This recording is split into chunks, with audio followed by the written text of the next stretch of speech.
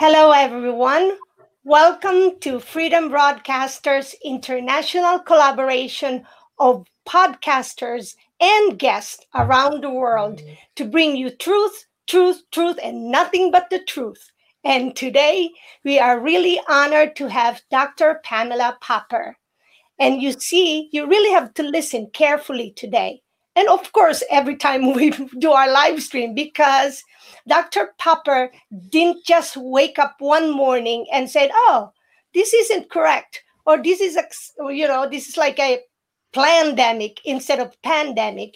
She's been around in the health and wellness. Dr. Pam Popper is an internationally recognized expert on nutrition, medicine, and health, and she's the founder and executive director of Wellness Forum Health. Pam is also a lobbyist and public policy expert and continually works toward changing laws that interfere with patients' right to choose their health provider and method of care. She has testified in front of legislative committees on numerous occasions and has testified 3 times in front of the USDA's Dietary Guidelines Advisory Committee. Pam is a straight talking professional who is not afraid to criticize national health organizations, government agencies, medical professionals, pharmaceutical companies, agricultural organizations, and manufacturing companies, many of whom have agendas and priorities that interfere with distributing truthful information and promoting public health.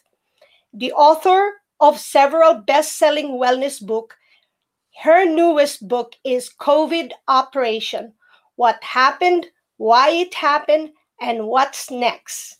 So, welcome, Dr. Popper. Nice to be here, and thank you for inviting me. Dr. Popper, I am also a registered nurse and I have been on the holistic wellness part of the healthcare system, although I was also in the critical care system for 20 years.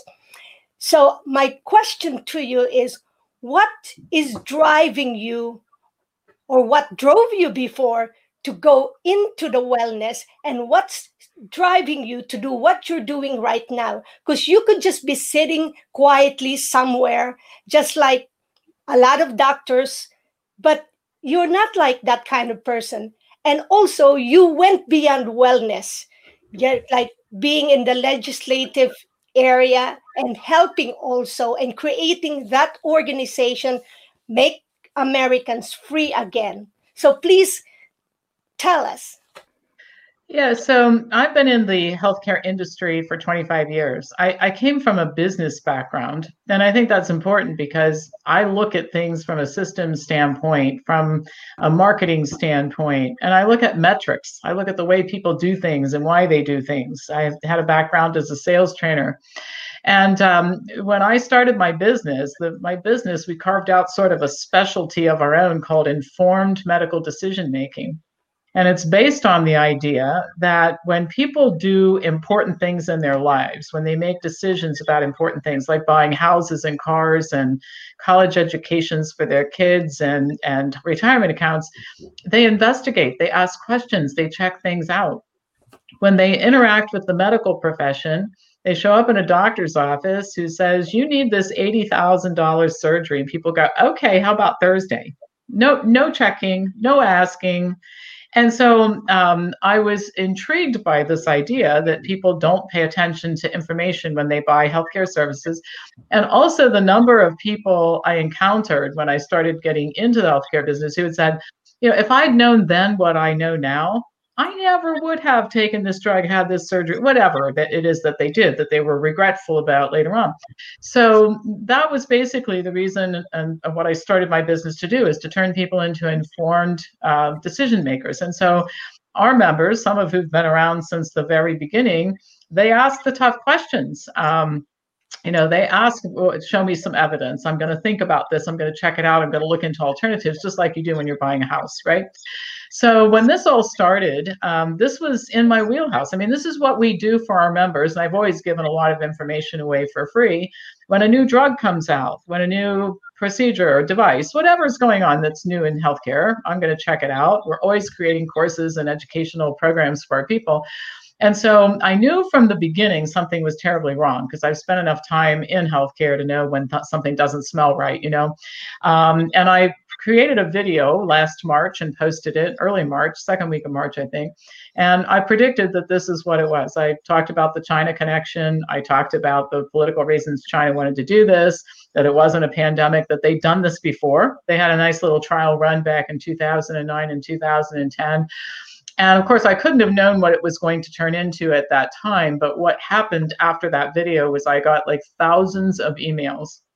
And they started pouring in 3,000 and 4,000 a day, some of them hostile, but most of them saying, something's wrong, I know it too. And then it just all took off from there and took on a life of its own. I haven't slept in a bed for a year, much anyway, because I've been working on not only writing the book, but putting together Make Americans Free Again, and what's turning into an international effort to get our freedom back from an episode of medical tyranny that will go down in history as the most consequential thing that's happened on the planet since in our lifetime anyway. So, Dr. Popper, since you've been digging around already even before, who do you really think that the public should trust when it comes to information, other than just maybe a handful of doctors who are as critical as you are? Who can the public go to? Nobody. And that's my whole point. And this doesn't mean that you don't like somebody or whatever, but people need to think for themselves, and they should check out everything. And it's possible for two things to be true at the same time. And what I mean by that is I can like my realtor, but still want to check out the price of the house before I buy it. Okay. I like my landlord, actually. We have unusual situation. I think that we rent our space from a really nice guy who tries hard to run a good business. Having said that, when I renewed my lease, I did this crazy thing. I sat down and read it before I signed it. Okay. Do I trust Brad? Yeah, I think he's a great guy, but it's $1 million. So I read the lease before I signed it. So I think that if people just get in the habit, stop trying to find a website or a person or an article or something that you just don't have to do any thinking and you can believe everything you see. I think we all have to take responsibility again, like we do in every other aspect of life, to check things out. And if everybody looked for somebody to follow in all these other decisions that we make in life, it would be totally catastrophic. I mean, seriously, would you ever walk into a car dealership and say, I'm too stupid to pick out a car, tell me what I'm going to drive? They tell me that I can walk into this dealership and I don't have to think. I don't even have to read the lease agreement because you folks are nice. I mean, this is insane in any other area of life. And my contention is it's insane here. Thank you. Let's see. Steve? Oh, hi. Sorry, I was muted. Well, I've listened to your stuff. I'm really enamored with everything you're doing. It's incredible. I mean, my brother has a trampoline park in New York that was shut down because of Emperor Como. And, he's going bankrupt. So there's a lawyer named Menenges on Long Island. I don't know if you know him, James Menenges. He's doing something. I just told him to get in touch with you. So thank you. Yeah, I mean, I'm at the point where I'm sort of, I mean, you tell people, Fauci lifted the ban on gain of function research in 2017. He funded this. I mean, there's all roads. There's so much corruption here. It's just incredible, and people aren't really hearing it. So I'm just really grateful that you're doing what you're doing, and that you've discovered that, the learning who to sue and how to sue is a process. And from what I get is, through trials and tribulations, you're getting better at it, and you're figuring out that you have to take the power of the emergency powers away by proving it's not an emergency. Exactly.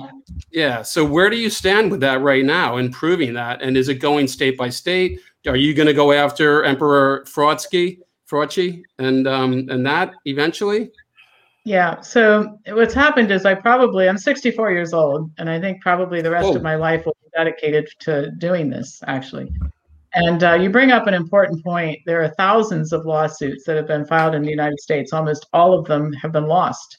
And I don't want people to feel discouraged about that. Okay. I'm always the silver lining in the cloud kind of girl, right? So, what's good about 5,000 losses? Well, we've watched all that and learned from it. And sometimes you have to fail in order to learn how to win, right? So the lawsuits that were filed early on were filed, nobody knew what to do, but people alleged that their constitutional rights were being violated, like your brother in his business. There's no right for the state to shut him down. And they were right about that. But the problem is that the way the laws are structured, the government comes back and says, well, that's absolutely true, but it's an emergency. We had no choice but to do this. And then the courts would rule in their favor. So by the time we started thinking about filing lawsuits in the summer of last year, and I'll talk about how that happened in a minute, we were basically saying nothing is going to happen until we get rid of the emergency declaration, and there was no reason to claim it in the first place. All right. So what happened was I was having conversations with a couple of attorney friends of mine. We're talking about doing this. None of them were, but both of them were not practicing anymore. They weren't going to take it on. So I'm thinking, we got to find a lawyer. We've got to find a lawyer. And at the same time, I think it's kind of a God thing. A guy by the name of Jason Hedges had started a group in Ohio. And by the way, as I tell you this story, our state slogan is Ohio, the heart of it all, which I think becomes very interesting in how this all unfolds. So Jason Hedges had gotten some friends together. He's a school psychologist, and he said, I just don't want my kids to grow up in a country that is doing this, right? So we found each other. Jason found out about me, called my office, and we joined forces. He had already found our attorney, Tom Renz, who's now leading the whole legal effort nationally. And that's how this all began. And Tom had already arrived at the conclusion, and so had Jason. I mean, all of us here in Ohio, not knowing each other, what has to happen is we've got to challenge the emergency declaration. So again, I want to give people a lot of hope about what can happen. So a lot of people don't know this, but the first state to shut down was Ohio. Again, we're always the heart of it all, right? Why did Ohio shut down first?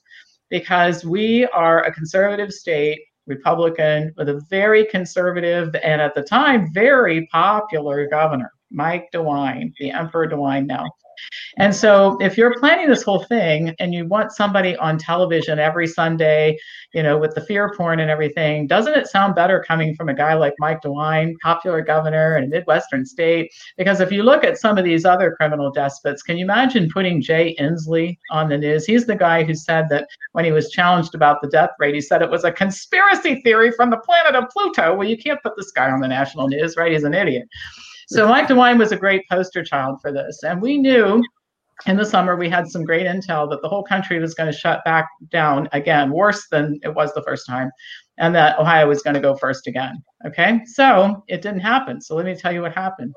So on August 31st, this is a very important day to remember, our little emperor, who gets smaller every day, because this is what happens when the soul leaves the body. You actually start to physically shrink, okay?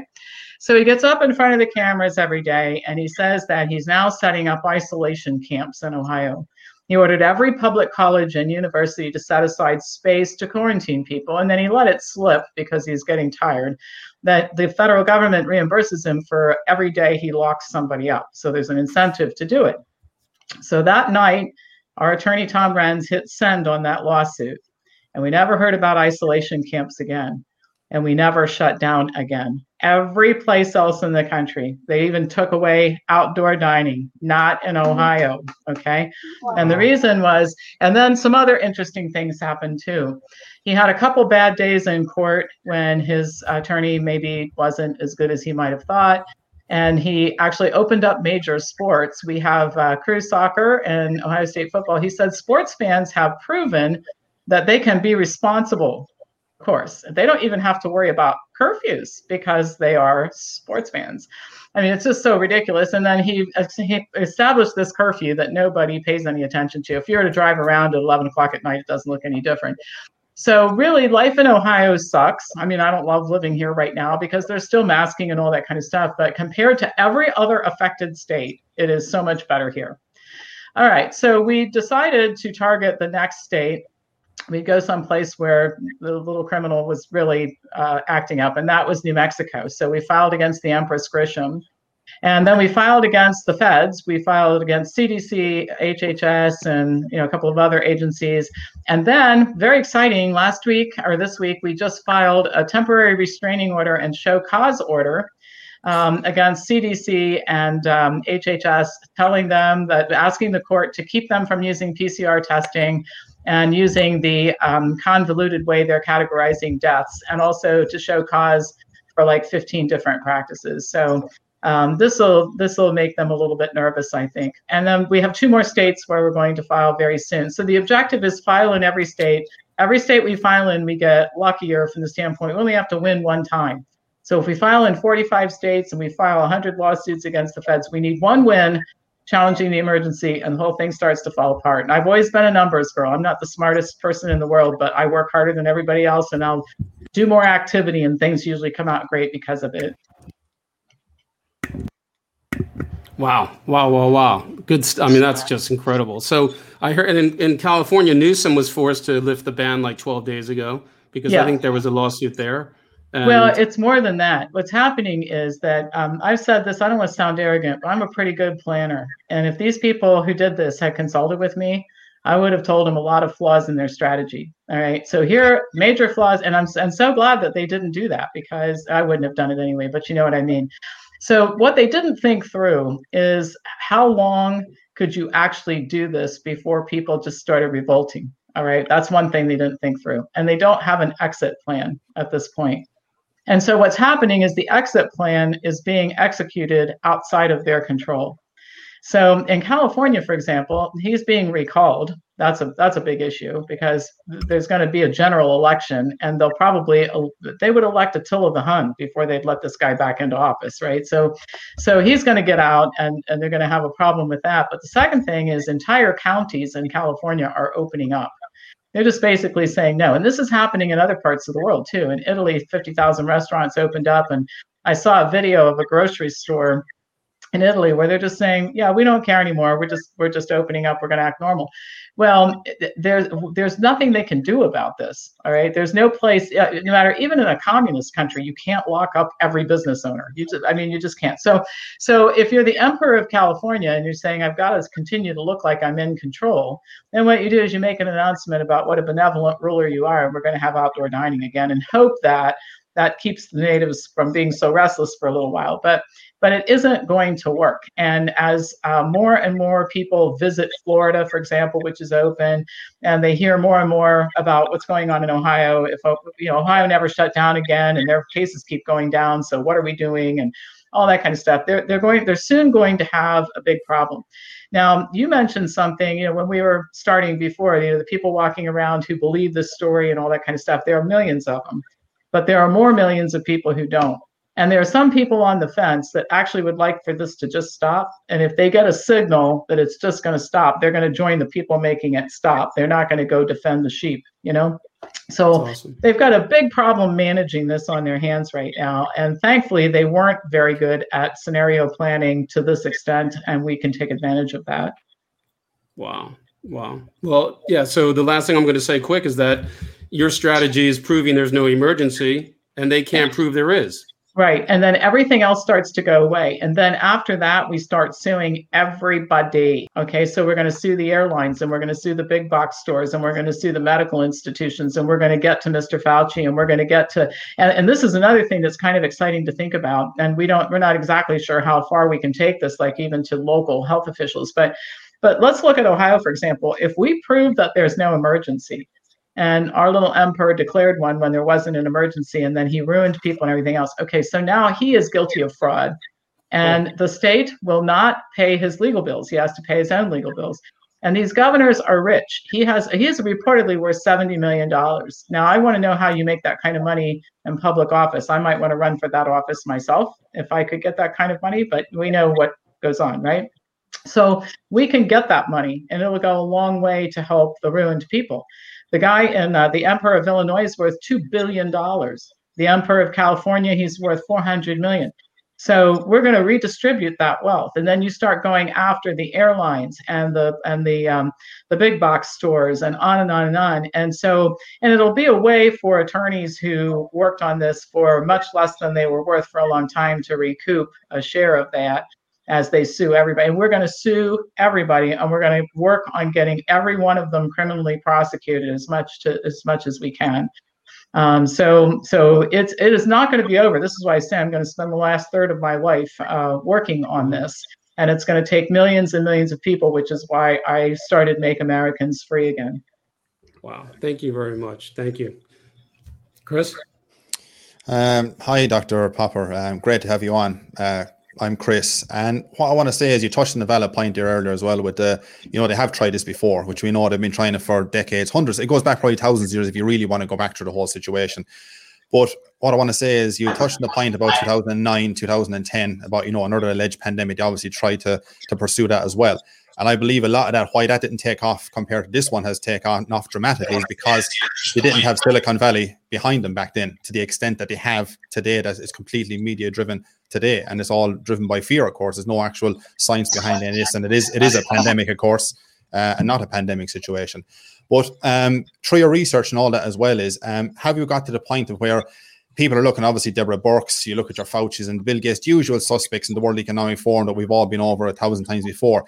But we know they're the gophers. They're not actually driving the show. They're the face of who actually is driving the show in the background. So have you come across or talked about, people actually behind the curtain who are really pushing the strings as to what's going on the global scale? And one other point as well, in your the emergency situation is a 110% fantastic route you've taken to go down there as well.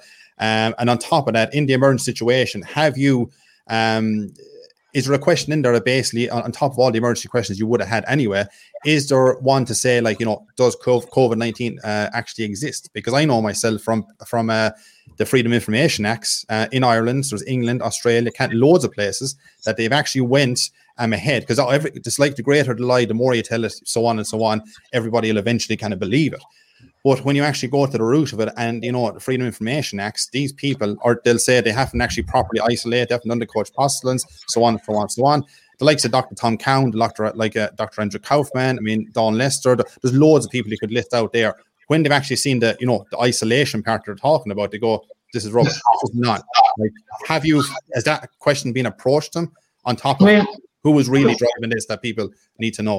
There are a lot of misunderstandings about this. So first of all, let me assure you, there is a virus called SARS-CoV-2.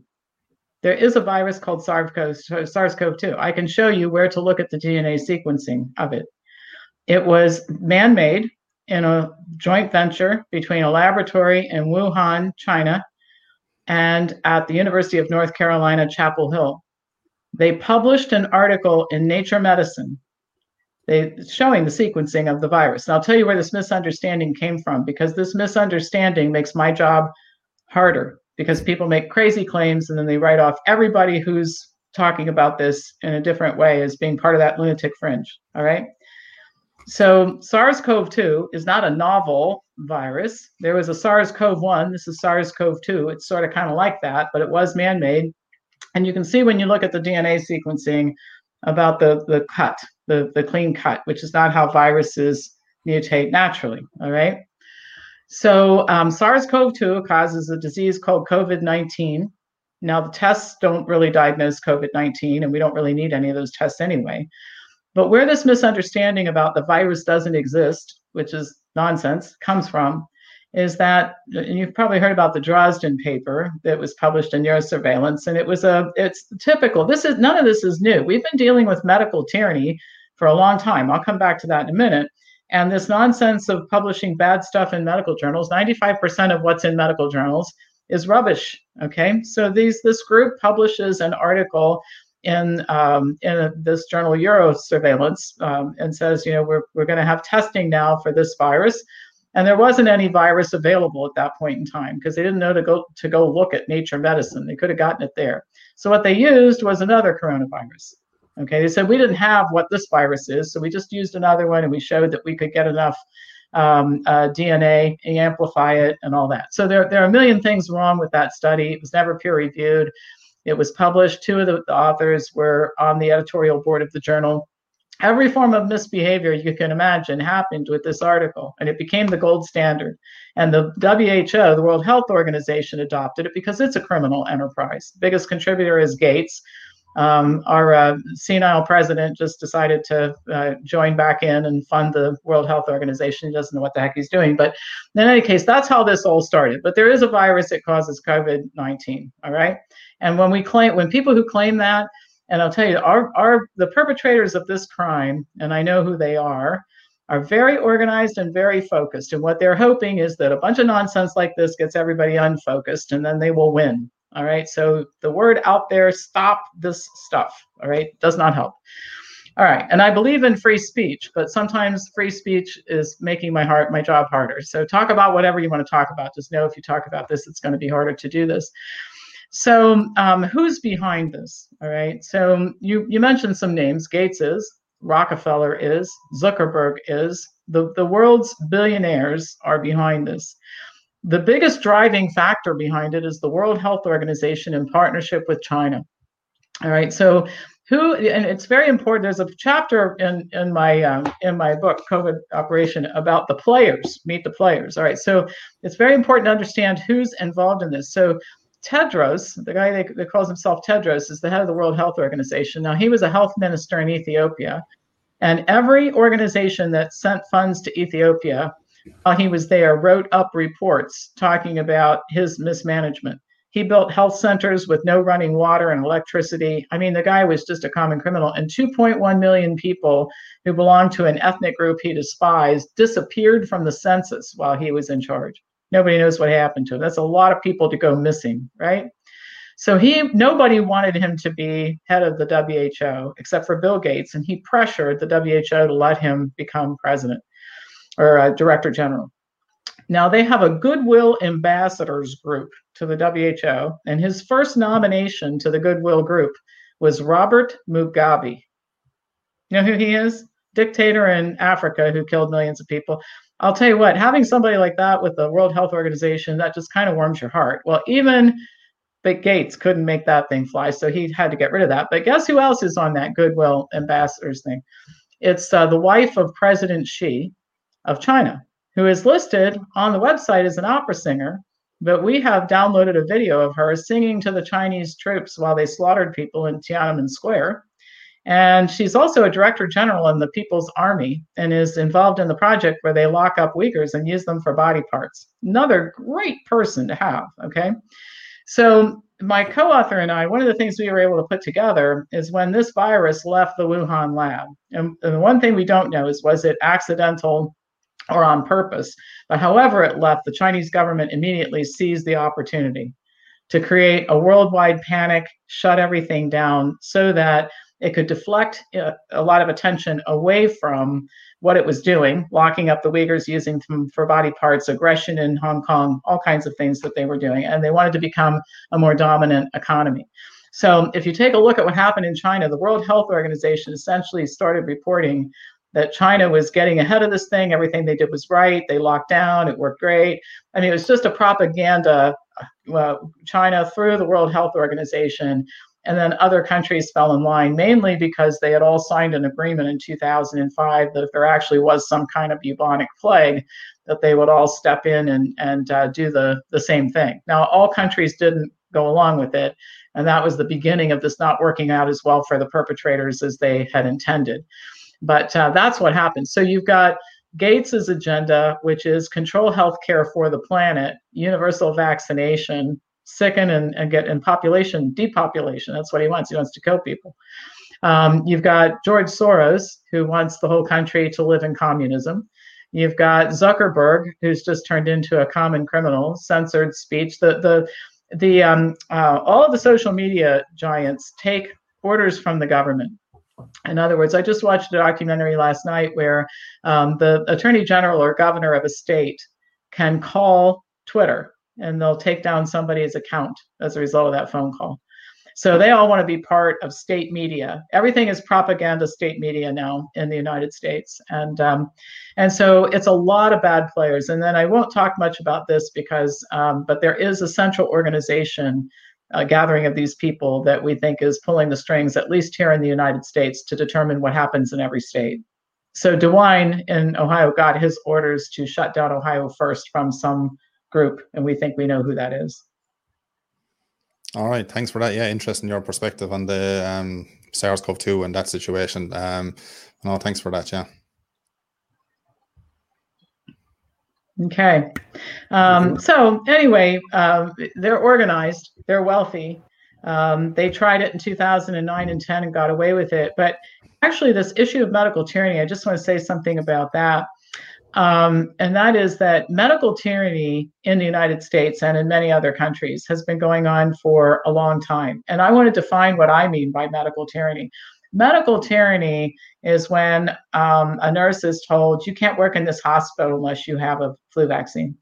Medical tyranny is when a psychiatrist says to a parent, you either put this 5-year-old on Risperdal for his behavior problem, or we're going to turn you into Child Protective Services.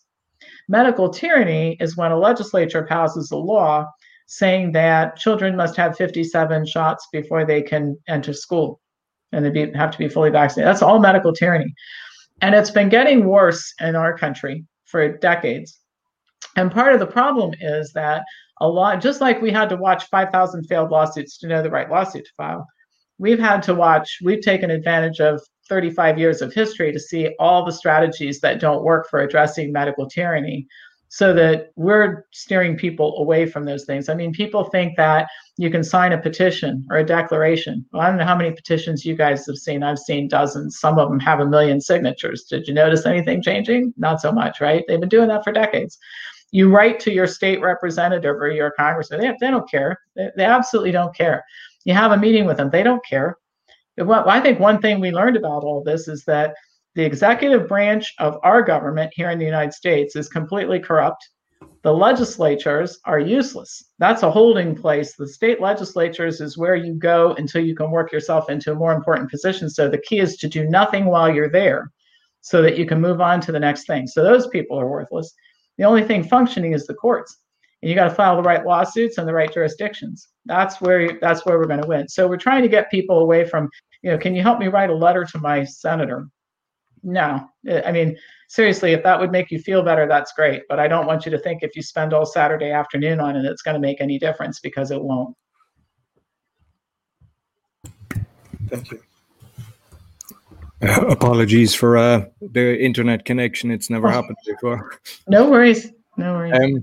So if it's been covered, you can just let me know. I've had over 100 court cases myself. I was actually in court on Friday on a criminal case.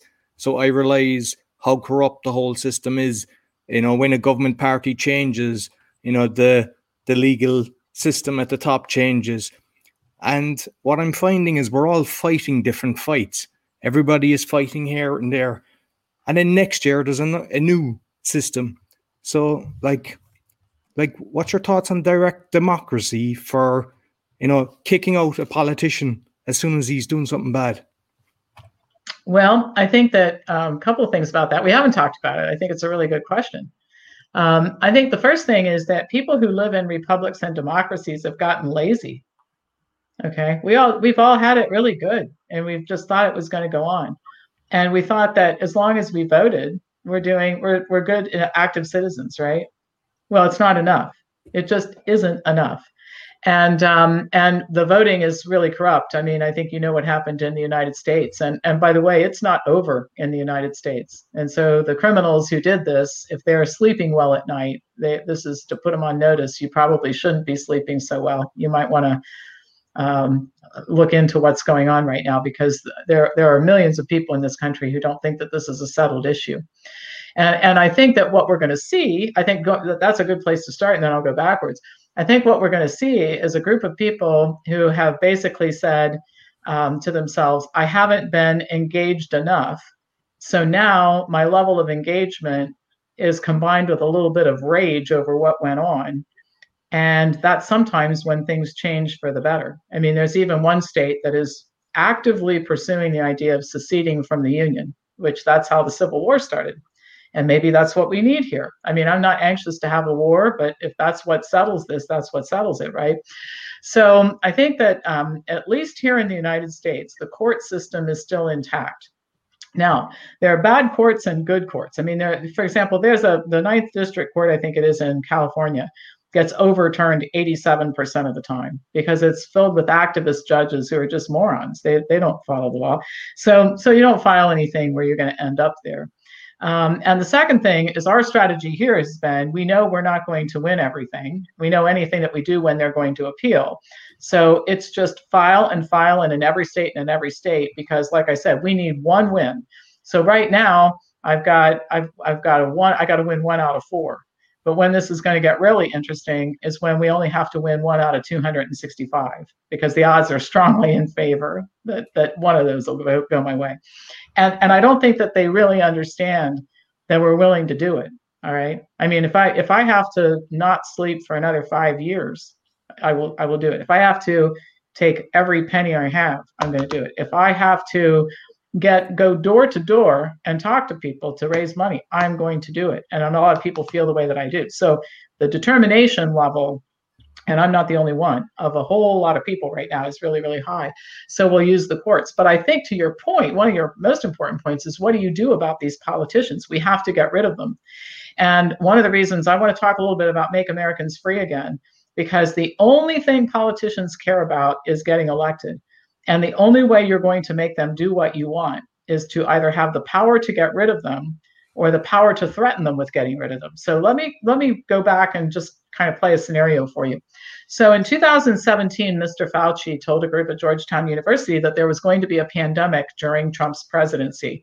He's a remarkably psychic guy, okay? And if I had been equally remarkably psychic, I would have said, oh my gosh, I'm going to have to start Make Americans Free Again right now because we're going to have a big problem to solve, right?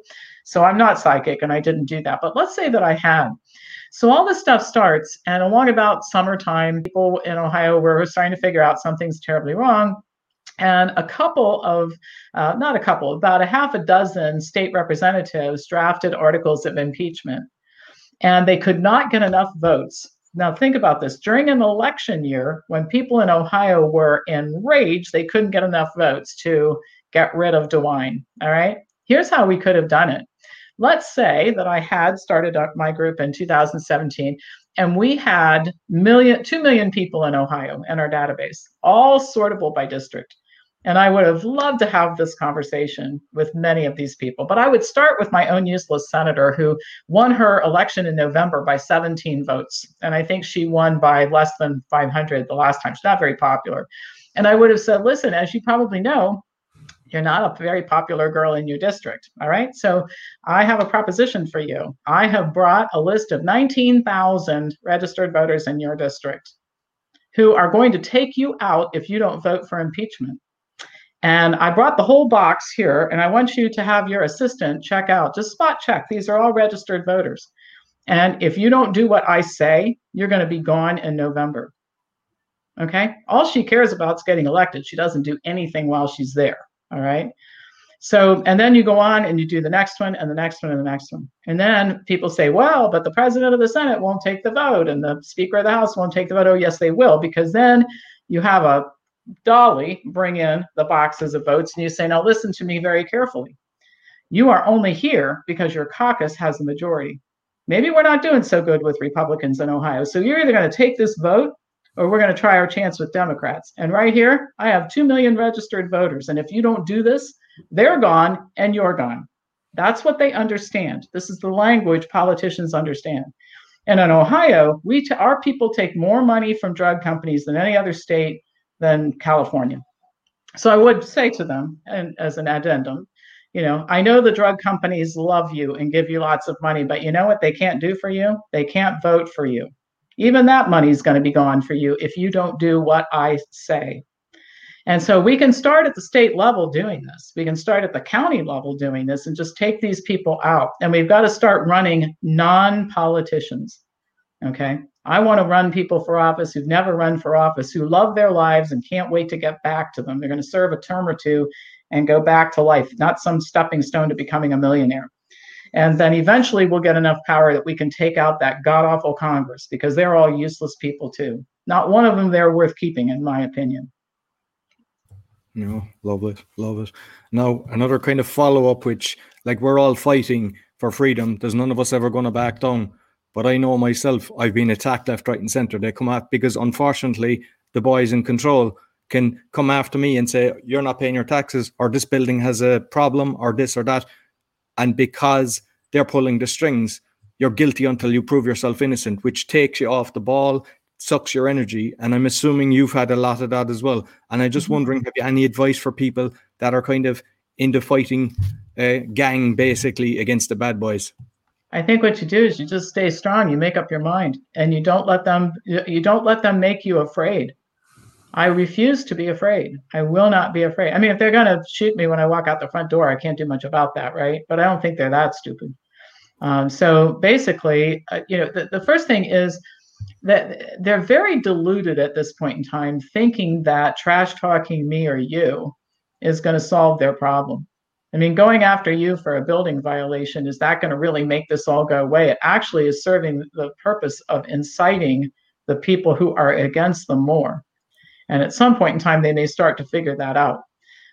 In fact, one of the things I've said is that people say, I am so sick of listening to that moron Fauci talk. And I tell people, you've got to make sure he keeps talking, because he's helping me so much. Every time he gets up and he makes some patently false statement, I mean, one day he told the cameras, because he loves the cameras, he loves himself so much, he said, vaccines keep viruses from mutating. All right. Now, anybody in the healthcare profession, this is one of those laugh out loud. That's like saying today is not Saturday. Okay, Pam. Right. Trust me, it's not. It's really Thursday. I don't know what calendar you guys are looking at. Right. So, at some point in time, we're going to get a chance to ask him, are you really that incompetent, or are you a criminal? All right. So the bottom line is that they, on the one hand, they appear to have all the power. But on the other hand, the misuse of power, and I've always operated everything under the philosophy that there's a fine line between doing something productive and non-productive. And you cross that line, and people do it all the time. And all of a sudden, they've become their own worst enemy. And this does go back to something I said earlier that you might not have heard, which is that I don't think their exit strategy is very well thought out. I don't think they really have one. And I also don't think they really thought about how long can we actually keep this going on before it completely becomes out of control. And again, I'll go back to, if the part of the purpose of this was to throw an election, that's all good. But nobody thought about, what if Texas secedes from the Union? And then Georgia says, we're going too. And then, Arizona says, might as well join in. Okay. I mean, and now we've got a guy in the White House who can't remember his name half the time. It's not like it's going to be particularly difficult for the resistance to take the government at this point. So they haven't thought this well through. So all of this, I mean, I want to come back to what you're concerned about. Is it concerning to have these people breathing down your neck? Yes. But there's a limit to what they can do. I mean, the most terrible thing they could do is kill me. And I don't think they're that stupid. So everything less than that, I can deal with. Yeah, perfect. Yeah, it's the same for me. I think it fuels me. As soon as I see the corruption, it makes me want to drive this on further. Mm-hmm. Exactly. No, perfect. I'll pass it on to somebody else, but thank you very much. Thank you. My name is Alfred Schumacher from Germany, and it's a real pleasure to hear what you're talking about, especially as Germany has a very big history concerning, let's say, we have a big pharma industry which has influenced the society in many ways. Mm-hmm. And it is very interesting to see, because I want to make another subject about solidarity. The interesting thing is today, or in the meantime, the barbershop owner go on YouTube and say they cannot anymore. They don't have any money anymore. They cannot survive anymore. They don't know how to buy bread or how to buy food next week in Germany because of the shutdown. And for example, the cases are lower than 50 in Germany. Normally, this is per 100,000 people. So normally everyone has to open the shops again. But the government says, no, we can't, because the hospitals, the stations are they are overcrowded. It's not possible.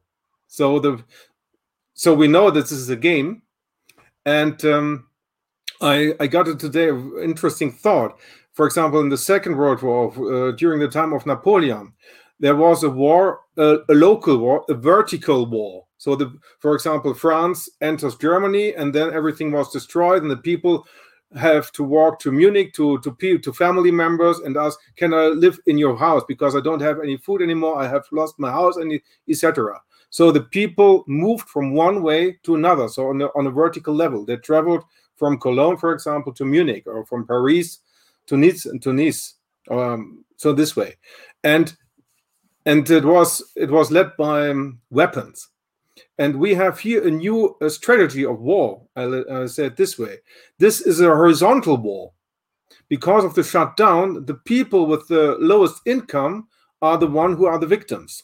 Mm-hmm. And the people with the higher income, they don't, let's say they don't feel this so much because they have more air and more money to survive. But the interesting thing is, there is no solidarity. For example, if someone was, if a city was attacked, then the people could say, okay, let's see, we attack them from their side, or we cut the supply in this way. But in this way, it's a very abstract war strategy. The people have not the possibility to get a solidarity, because the upper people think that everything is normal for them, and they trust the media, because the media is saying 24 hours a day the whole crap. And the higher the people are, or the more money the people have, the more indoctrinated the people are. This is interesting to see in Germany. Yeah, so let me talk about that. And the fact that you're from Germany makes this even more poignant. So during World War II, there was an amazing resistance in all the occupied countries. They made Hitler furious. That's where the Dutch hunger winter came from. They locked in the northern part of the country because they were so ticked off at the Dutch and how effective they were at undermining their plans. Interesting story behind that, actually. But anyway, the way that this happened was one person talking to another. And I'm a World War II buff. That's a period of time that interests me. So when I started Make Americans Free Again, the key is you got to figure out a way to start getting people together, the solidarity that you're talking about. And all the rich people don't think everything is fine. We got a lot of rich people helping us right now. All right. So what I did was I started we call them Thursday groups, because that was the one night a week I had available. So I said, I'm going to start a group on Thursday at my office. And the first time we did it, we had like 5 people. Now we have 40 some people. And the group has given birth to baby groups, to baby groups, to baby groups. It's spread all over the United States. Every day I get hundreds of emails from people who say, I started a Thursday group in such and such a place. You can't announce it because in some places there are limits on gatherings. So you wouldn't want to make an announcement. I mean, during World War II, you wouldn't have seen an announcement in the newspaper. Well, we're taking 400 Jewish children out of Amsterdam tonight. So meet at the corner of Broad Street and High Street. We're going to put them all in cars and drive to the border. So how do they do that? People talking to people, and these groups develop. And an interesting thing happens with the groups. The groups develop, and you get lots of people together. It makes it easier to raise money, to find lawyers. In fact, some of the best lawyers have just walked into Thursday groups to join because they're upset about what's going on. And this is how we're organizing people. And we're going to get millions of people together this way. And then we're starting to do something else because of what you mentioned, the shops and the people in business that are struggling. And we're doing small business rescue is what we call it. And so this can be anything from, let's take the barber shop, all right? He doesn't have any money. Well, everybody needs to get a haircut. So we're going to have a secret haircutting party at my place. And everybody bring cash and your head, all right? And we're going to sit in my basement and he's going to cut hair. And how much money do you need? We've actually asked people this. How much money do you need to keep your shop going for another month? Just take it a month at a time. All right, that's how many haircuts we're going to have. And you're going to come to my house and we're going to do it. We're going to show people where to park and they can walk over here and the whole 9 yards, right? We've done this with restaurants. We've had 50 people get together and say, I'm going to order takeout from your restaurant every week until this is over. There are people who have money who will spend it, all right? One of my things I like to, I take painting lessons, and the place has been having trouble. So we have the painting classes at my place. It's a secret. And well, now it's not a secret because I'm telling the world, but nobody knows when they are and all that. And so how many people have to paint in order to keep you in business for a while? If we find out that some business owner has a problem, we all go there and buy everything. All right. It's just like, we'll come buy everything that's not nailed down. We're going to buy it from you right now. And then, and people will do that. And it gives them a sense of mission and productivity. And so the Thursday groups, I started it because we had to start a movement to file these lawsuits, but they became a way to preserve mental health, people coming together with other humans every week. It gives people a way to feel productive. There's nothing worse than feeling helpless, but all of a sudden now you've helped. You spent $10 over here where we needed you to spend it. Now you've been helpful. All right. And so this is what has to happen all over the world. I was in a podcast in Ireland yesterday. I said, you guys got to get out there. You've got to get we call it the ground game here. One person asking another, and gather everybody up together and become one big voice. And we do have solidarity. It's growing every day here in the United States. And you know what? These stupid criminals don't even know it's going on because it's all happening in secret. And this is another thing where they can think that they're winning when they're not, because you put a situation they can't post on social media. You can't put a sign in your yard and all that kind of thing. So it's all happening and they don't know where it is. It's just like Germany during the war. They don't know who's doing it. They don't know where. Well, they know I'm doing it, but they'll never get out of me anything. I've volunteered to go to jail before 20 some years ago rather than give up people's names, and I'll do it again. So they don't know they know I'm doing it, but they don't know where the meetings are. They don't know who the people are. They don't know where it's coming from. It is just like the resistance, and it's fun. And how did you get to the, because let's say it this way, people who are aware of the situation, let's say it this way, there maybe are 2 people of 10 people who are aware of the situation, right? And there are not at the moment, the internet is the collective where all the people come together, right? But the problem is that the people are mostly far away. So the situation is to find the people in your area. Right. One person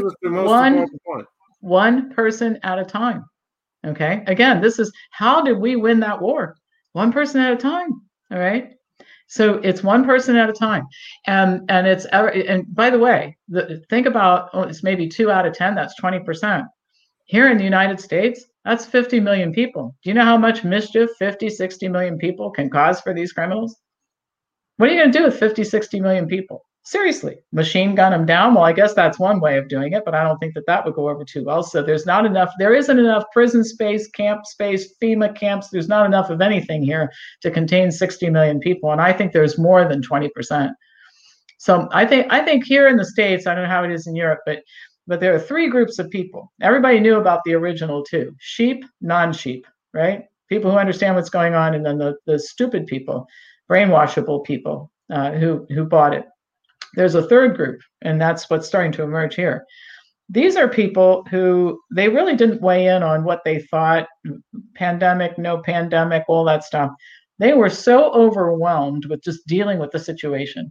Like, you take here in the United States, all of a sudden, we're not going to work, we're home, we have 3 kids, and we only have 2 computers, and now they're supposed to do their schoolwork at home, and I don't know how that works, and I've got a meeting on Zoom at 1 o'clock, and I never did that before.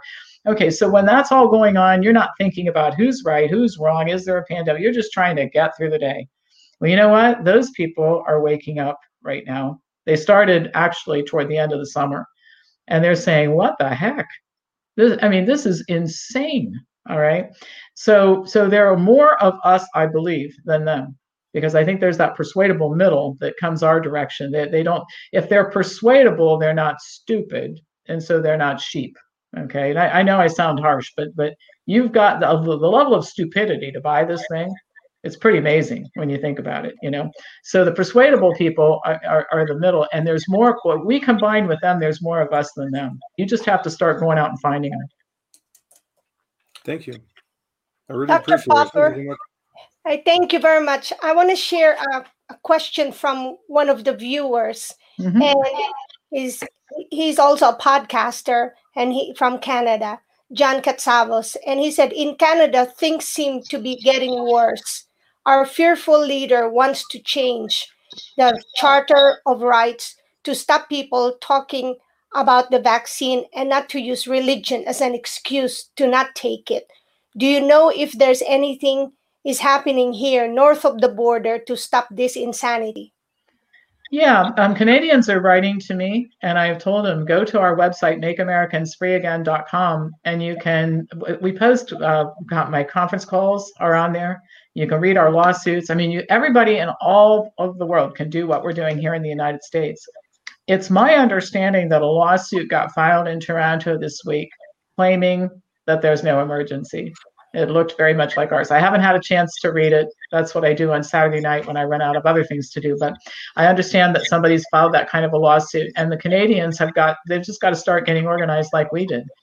And that what I think you do is you turn these kinds of disastrous things into motivation. In other words, you can sit around and be very concerned and ruminate about it, or you can say, you know what, I better get up off my butt and do something. And every time, this is again where I think they're overplaying their hand, because if you take a look at the people concerned about vaccines, it's pretty much equally represented between political parties. Because if you're, for example, we have the Republicans and the Democrats here in the United States. Well, if you're a Democrat and the vaccine companies injured your child, you just don't want any more of that, right? No more mandates. And if you're that person's neighbor, and so this goes across party lines. So I think that if they overplay their hand on the vaccine, they are really going to be in trouble if the citizens are smart enough to realize that they can make a lot of trouble that way. Okay, just let this be motivation, and it's up to everybody. This is another thing I want to stress. One of the things that's caused the movement against medical tyranny to fail is groups form, and then a lot of hardworking people at the top report to the groups what they're doing every week or month. Well, that's not going to work. Every single person has to get involved. I tell my group and Make Americans Free Again every week, I'm happy to work harder than everybody else and spend more money than everybody else. And I will report to you every week what I do. But if you don't report to me what you're doing, this is never going to go anywhere, because a handful of ambitious people in Ohio cannot solve this problem for 337 million Americans. We are all going to have to get together in America and all across the world to solve this problem. So this is the real test of citizen engagement. And if you're as angry as you say you are, then you better sign in and get busy, okay? And I'll tell you what, people are responding to that. It's like they get that, okay? I haven't been engaged, and that's why I'm here. I have to do the opposite of how I got here to get out of here. And you're so correct, Dr. Popper, because in all history of change in the world, it always starts from grassroots revolution. Yeah. Now, can you please talk about the children? You know, what's going on, what program, that's going on, when I believe there's more parents opting to do homeschooling now. Right. Well, in my book, I wrote about the 4 things that had to happen to get away with this. Okay. And number 1, decades of public education making people stupid. All right. Public education is so bad in general. Now, I'm always the caveat. I know good teachers, they're not all bad, all that stuff. But public education in general is just disastrous, right? So get your kids the heck out of school. And everybody I personally know who's done that, and it's happening still, people withdrawing their children from school, has said, A, I didn't realize how little they were learning. B, I didn't realize what they were capable of doing. And C, I never thought I'd have so much fun with my kid in my entire life until we started doing some of this stuff together. And remember that people say, well, I have to work during the day. Well, you realize that school's only during the day because they scheduled it. You could have school at night. There's nothing that says school has to start at 9 a.m. School can start at 6, right? And so anyway, get your kids out of school. We built on our website at Make Americans Free Again, we built a huge homeschool resource network, and we can even arrange for one-on-one coaching for somebody who needs some help if they have a special needs child. But I think that one of the best things happening right now, and the criminals never counted on this either, is people pulling their kids out of school. And I'm fantasizing about the day when the enrollment is so low in some of these schools that they might even have to ask parents how they would like education to work in order to get them back. So this is a good thing. All right. As long as I've been an adult, we've been talking about education reform in this country, and every year education gets worse. This is the best thing that ever happened for changing education, is millions and millions of parents saying, no more, I'll just keep them at home. Thank you. Steve? Yeah, so all amazing information. I'd love to talk about Charlotte Iserbyt and the deliberate dumbing down of America, but we won't go there. It caught my ear when you said there's a group behind this, and everyone at this table we go deep down the rabbit hole. So the first thing that came to mind is I wonder how far down the rabbit hole you are. But to me, the group, if I was going to put a name on it, would be the Council on Foreign Relations or the Bilderbergers. And I don't even know. I'm just sort of throwing that out there. Am I on target or it's someone different? I think that they have an interest in it, but it's a different group. It's a much more targeted group for this specific thing. If everybody, all the elites have a role in this, because their objective is communist dictatorship in every country, ruining the lower and middle classes, making them dependent on the government, and then taking over everything, all right, and using health as a way to do it. So they're essentially using Hitler's playbook. The difference here is that these people hate everybody. Hitler hated a few targeted populations. These people hate everybody. And their goal is to take out most people, either by making them economically just slaves, killing them. They want to kill a significant percent of the population, and we think that they're doing a pretty good job. To put it in perspective, actually, to that point, Hitler killed in the death camps 11 million people, roughly. Last year, more than 11 million people committed suicide or died of drug overdose or starvation or whatever all around the world. So these folks managed to kill 11 million people in less than a year. They would have been great allies of Hitler, So I think that I don't think there's a government or a prominent politician or a billionaire who isn't actively involved in this in some way, shape, or form. A couple of exceptions. I think the guy in Sweden is honest, the guy in Tanzania. But we're talking about being able to count on two hands the number of people in each category: billionaire, industrialist, government, etc., who are good people versus bad people. Yeah. Well, the minions for the New World Order are everywhere, and we all know who they are. So it's like, I was wondering, are you going after Lightfoot in Chicago and that kind of, because she's holy smokes. Those people will eventually get dealt with. How much criminal culpability she has, I don't know, because I'm not sure she's smart enough to do more than just follow directions. That's going to be a big determining factor, I think, in terms of who's criminally culpable. Our emperor is an attorney. So number one, he has an understanding of the law. So what he's done, he would clearly have known was criminal. The health directors should have an understanding of health. And so I think they can easily be held criminally culpable because they should have known better. It goes back to the $64,000 question from Mr. Fauci. Are you that stupid or are you a criminal? You spent decades telling everybody you were the world's leading expert, so we believed you. I didn't, but some people did. So along that line, then how can you possibly justify the things that you say and the things that you did? So I think in some cases it'll be really clear. In other cases, and I think we have to resign ourselves to the fact that we'll all be dead before we go after everybody who is involved in this. So you want to go after the high profile people. And two things will happen. If you get rid of the cabal won't exist to do it again. But the other thing is you can make it unattractive for other people to pursue the same action later. If we manage to put, for example, the Emperor DeWine in prison, which that's something I fantasize about at night, other governors may not think that declaring themselves the emperor is a very good idea from this point in time on. And that may again be where we don't have to get all of them, we just have to get a couple.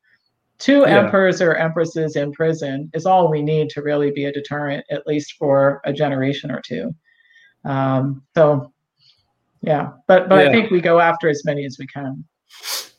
Interesting. Wow. So regarding viruses, this gain of function research the ban was lifted by the NIH, the NIAID, or whoever, they're kind of 2 in 1 in 2017.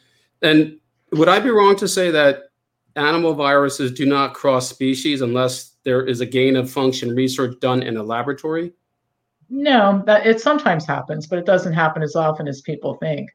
And there are some people who have an agenda. By the way, for the record, I eat a vegan diet, and I don't like to see animals tortured and that sort of thing. But having said that, there's a difference between that and becoming an ideologue who makes the claim that the biggest threat to human health is viruses that transmit from animals to humans. And so that group of people started this fantastical idea that it came out of the wet market in Wuhan, which was impossible. I mean, it's another one of these things where the stupidity to claim it and then the stupidity to believe it is, you just shake your head. But anyway, so it does happen. It doesn't happen as frequently as people think. And it's not what happened here. This was clearly man-made.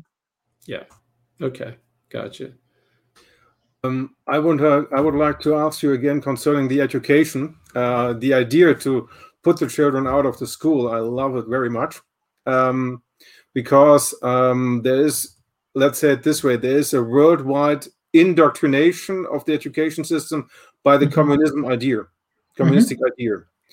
And this separates the children from the family and makes so that there's more control. Can you tell us a little bit more about why it is so essential to put the children out of the system?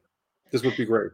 Yeah, indoctrination is one reason. The other reason is that in school, in a public education setting, you've got all kinds of ideology. I mean, in California, before this all happened, they were teaching pedophilia as a sexual orientation that you need to know about in grade school. All right. So nobody I know wants their kid around that. Right. So that's a big problem. But another problem is that they teach to the mean. All right. Which means that if your child has trouble in math, he or she will forever be behind because they're teaching to the middle. Now, if you have a kid who's great at math, they're going to sit there and roll their eyes and fall asleep because they're not interested. They're bored. All right, and furthermore, even the school day here in the United States starts at a time when there are hundreds of articles in medical journals saying that getting kids up at 5:30 in the morning to be at school at 7:30 is bad. They don't learn, they're tired, they're exhausted. An adolescent likes to go to bed later. I mean, that's their cycle, their normal cycle, and sleep later. So when parents get there, I'll just tell you a couple of examples of people I know. When parents get their kids out of school, the first thing is school starts at the best time for the student or for the family. Like I said, maybe school is at 5 p.m. when everybody gets home from work. Maybe your high school student really likes to start school at 11 or 10. I have an intern in my office who is a high schooler, and he's homeschooled, and he starts at 8 because he's taking a lot of science courses because he wants to go to medical school. That's when he wants to start. My massage therapist's daughter wants to start at 11. Okay. So you can start the school when you want, and you pick curriculum that is appropriate for your child. So one friend of mine has a child who's really smart in math and science. And so they do more advanced stuff in math and science, a little less on history because the child doesn't really like history, but then you can make a deal. So how does this sound? You say to your 11-year-old, okay, we're going to do math and science on Tuesdays and Thursdays, and we're going to do English and history on Mondays and Wednesdays. And if you get all your work done and all of that, no school on Friday. And then we're going to do something fun. Okay. Well, who says school has to be 5 days a week if the work is being done? All right. So anyway, you have all this flexibility. And another example, friend of mine who had pulled all of her children out of school and they're schooling at home. And one of the things she said, she made an interesting observation about one of her kids. She says, my kid thought that you're finished with something because it's 11 o'clock, even if it wasn't done. Okay. So can you imagine? No wonder kids are having trouble when they get a job. Because what if I'm teaching a course today, for example, at 2 o'clock? Okay, so what if I said I'm going to work on getting this course materials together last weekend? I'm going to do it on Saturday. And whatever it looks like by the end of the day on Saturday, that's what I'm going to teach. Well, what if it isn't done? Well, I just said from 9 to 5. So Well, people who paid money for it might be pretty unhappy if I teach an unfinished course and say, well, the clock was 5 o'clock, I just stopped. So one of the things that this child's learned is that the project is finished when it's finished based on some criteria, not the clock. All right. And so all this starts to come out when parents get their kids out of school, and they start picking curriculum that's much more appropriate, and their kids like it a lot better because they move at their own speed. I have friends who homeschooled their kids in Florida, and both kids, very bright children, finished 2 years of college by the time they graduated from high school, because the program that they picked, you just go on to the next thing and on to the next thing until you've done 9 months of school. Well, these kids did 6 years of school in 4, 2 of which was college. Well, that's pretty cool too, right? And it's probably the reason why they weren't falling asleep in school and misbehaving and all that kind of stuff. They were interested, something going on, right? Do you have any, let's say, for example, this was only an idea, but it looks very structured already. Can you support us, for example, because I know some teachers in Germany, and for example, if you would like to implement such a system, how we could implement such a system, this would be brilliant. Yeah, well, first of all, people think homeschooling means that I'm going to teach a 10th grader chemistry at the kitchen table. That's not it at all. There are programs that you choose that teach, and they go to the way that the child learns. Some kids learn more through game playing and all that kind of thing. So, the part of the problem is school does such a bad job in general that parents are sitting at the kitchen table with their kids every night trying to help them with their homework. There's no homework. That's the other thing. When you homeschool, school's over at the time when you're finished with school for the day, and then it's family time. It's not this intrusive to separate the family thing that you mentioned earlier. But it can even be more creative than that. There are many situations. First of all, there are co-ops in almost every city, and this is where the kids get orchestra and sports and what would be their electives in school. They take painting class, they have science fairs, all that kind of stuff. So you join a co-op, and then it can be even some structured school. Like, let's say here on my street, if I had little kids, and I know the neighbors across the street have 2 that are in grade school, and there are 2 or 3 in middle school right next door. So what we could do is we could get together and say, listen, I've got a pretty big lower level of my house. We're going to have school in my house, and we'll get a couple teachers to come in and teach our neighborhood kids, just the kids on the street, all right, using some of the homeschool resources, and then having an adult who has some background in education. So there's no limit. When you get rid of this school starts at 7:30 and it's every 50 minutes we change classes and all this structure that's superimposed, you can do almost anything you want. And it becomes really cool. So you guys could get creative and do this too. I'm sure there's homeschooling in Germany. There's homeschooling everywhere because public school is pretty crappy everywhere. Thank you. I really appreciate it. Thank you so much. I'm just curious. Oh, sorry. Where you go? You go. Yeah, just continuing on this, because a lot of people, because some of the schools are closed, they're using Microsoft Teams. And I trust Microsoft as much as I trust the government. And AI as well. Yeah. So the whole idea is to get your kids the heck away from organized anything, and you start to be the parent and dictate what's going to happen with your child's education. So what's happened here in the States, and I suspect it's happened everywhere, is when I was in school, I'm 64, so this is quite a while ago. We had public education, but the thing that made public education workable at the time is public education was a partnership between parents and the teachers and the principal and that sort of thing. It was all locally controlled. So the principal hired the teachers, and the principal could fire the teachers, and the parents were very involved in the school, and so you couldn't go too far off the beaten path because the relationship was just too close, right? So even the lunches, when we had school lunch, and it was not like what I would eat right now based on what I know about food, but it wasn't terrible. I mean, kids weren't eating fried chicken and all that sort of thing for lunch. It was a pretty decent lunch, actually. It was made in the cafeteria, and they decided in the cafeteria what it was going to be, right?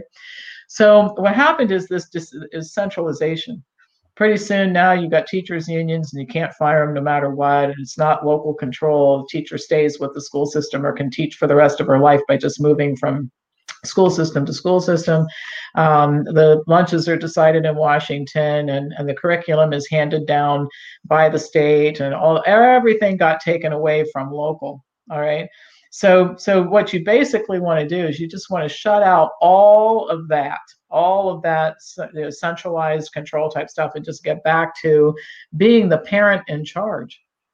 So and even the constant activity. I mean, we have families who are members of Wellness Forum Health, and they often have kids that have problems and all this sort of thing. The first thing I tell them is you have got to stop running around. I mean, parents are nothing but chauffeurs for soccer games and this and that. They don't have dinners together. My friend, I have a little lake house up by Lake Erie, and I remember when I started going up there, parents would bring their kids every weekend, for the summer and that sort of thing, or even for weeks at a time. Now they start practice for football in June for the next year. So there's no, they've completely disrupted family life. All right. And as far as scheduling something on Mother's Day, if our school had scheduled something on Mother's Day, no families would have gone. Mother's Day you spend with your mother and your grandmother. You don't spend it doing something at school. This is crazy. So anyway, all that needs to go away. All right. You get all that whole system of intrusion into family life. Homework is ridiculous. We had homework when I was a kid. It took an hour. This idea of staying up all night, and my mother has to sit at the kitchen table to do it with me, that's insane. It's just another way to keep you from having family dinner and keep the kid from learning anything, So. Yeah, totally agree with you. Yeah, I'll pass it off to Chris. Yeah, so I just want to touch back a small bit on what you're doing, as in the fantastic work legal-wise that we're actually talking about. And you started on a grassroots situation, and it's starting to pick up big momentum, which is fantastic. Have you collaborated, say, with other people as well on a global scale? Say the likes of, obviously, Professor Dolores Cahill is doing a fantastic job as well, Freedom Airways, World Doctors Alliance, so on and so on. And that's their, bringing people together, but are helping people hugely around the world. Is that and you're doing in a sense, because I get asked a lot of questions in the sense of simple things like people want to be able to travel, obviously, again, without the COVID passports, without these, vaccinations, without all the processes, that's interfering with your inalienable rights, basically, as a human being. Have you anything in that as well? Or are you just kind of on your own with a certain group, a big group maybe, but are you connecting with others to unite? Because that's the way we're going to get out of it, because these people in the background, they're very united, the small bunch that's there. And divide and conquer tactic is the one they've been using, obviously, throughout history, and just what they're using right again. Have you done anything in that area? Well, I want to help in any way I can with anybody I can help. But one thing I've been consistent about is to make sure that we're not throwing so much effort into so many things that we can't get anything done. All right. So I built a reasonably large company in healthcare, in our brand of healthcare. It's not direct care healthcare, but essentially my company does 8 things, and we do them the same way thousands of times a month, again and again and again, and we do them extraordinarily well. And so what I'm trying to do is bring that discipline to this. In other words, there's nobody bringing ideas to me that I don't think have merit. Let's start our own travel company, and let's start a company that competes with Costco, and then let's sue Costco, and let's sue the airlines, and let's do, okay, all that's great. But pretty soon we're going to get back to where we were last summer, where everybody's just running around like a chicken with their head cut off, throwing stuff up against the wall, hoping that something makes a difference in the end. And that's not going to happen. We better get really focused. Like you said, you got a very small group of people who are very focused. So I want to encourage people to do whatever they feel called to do, but I always insert my preference for joining together to do this in some sequential manner. And what I think, for whatever it's worth, is that if we don't prove that the whole pandemic was a fraud, everything else is just going to be busy work. All right. We get that done, and all of a sudden it becomes easier to do everything else, because you just sue if they won't do it. In other words, if we prove there was no pandemic, there is absolutely no justification for closing a school, for requiring a mask, for requiring a vaccine, for requiring a vaccine passport. And all this crap goes away. And if they don't make it go away, you sue, and you're going to win every time, because then you're just torturing people for no reason. Okay. And you can start a competing business at that point in time, because gradually the public will know. Why would you go stay in a hotel that takes $200 a night from you and tortures you with masks and all this other crap and stand on the circle, when you can go down the street and stay at a hotel that doesn't make you do all that stuff, right? So this all gets easier once we prove the fraud. So my preference is that everybody gets busy working on that. And then we'll go on to the next thing and the next thing and the next thing. Yeah, no, and I think we will prove the fraud because, some of the dogs in the street at this stage know what's going on. Unfortunately, a lot of people are still not awake, but I think we are, because I think they've moved way too fast in what they've planned out. Right. And none of this was a coincidence. This is well orchestrated, as we've been through down the rabbit hole many times as well. So I think they have really moved too fast. And while it does seem all doom and gloom to the person you're trying to, that hasn't even got to the fence situation yet to really question, is it real? Is it not real? Is even COVID real? Is it not real? The point of the matter is that, like, something is seriously wrong here. And if people are happy with it, people need to just basically step out of the shadow of small, but stop enslaving themselves and just stop living in this intimidation, fear life. Like, people are afraid of death. Now they're afraid to live while they're alive. And this starts with a person. It goes back to what I said before. We got to start with a person, and then the next person, and then the next person, and then the next person. And everybody's got to stop getting this idea that we got to form some social media company so we can post something and get everybody on board. Stop that nonsense and just get busy. And another thing, coming from a background of sales training, which is what my last real job I had before healthcare, is that, people have a remarkable capacity to try to work around doing things they don't want to do, when sometimes it would just be easier to do what they need to do. And right now, what everybody needs to do, this is why I tell people all day long here in the United States of America, you got to go find a person to start a Thursday group with.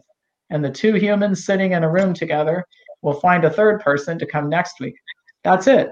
Now, I realize you don't want to do that. You'd rather put a post on Facebook, or you'd rather sit back and let me solve your problem for you, or you're hoping the lawsuit's going to work out. But I'm going to tell you what your responsibility is you got to go get another human being and start a Thursday group. And everybody's got to do this. And if everybody does this, this will be over sooner than many people think. All right, because it's an overwhelming number of people we can assemble this way. So anyway, I sure appreciate you giving me this forum to talk this much. But no, it's fantastic. I have to go teach another class now. So thank you so much. If you have a minute, there's a question from the viewer. It says, what do you think about Trump? Will he be a force in the future? I do. I don't think that this is over yet. And I think that, when the truth about all of this comes out, what you're going to end up with is a brainwashed minority that hangs on to their crazy ideas. There are still people who think like Hitler. There are.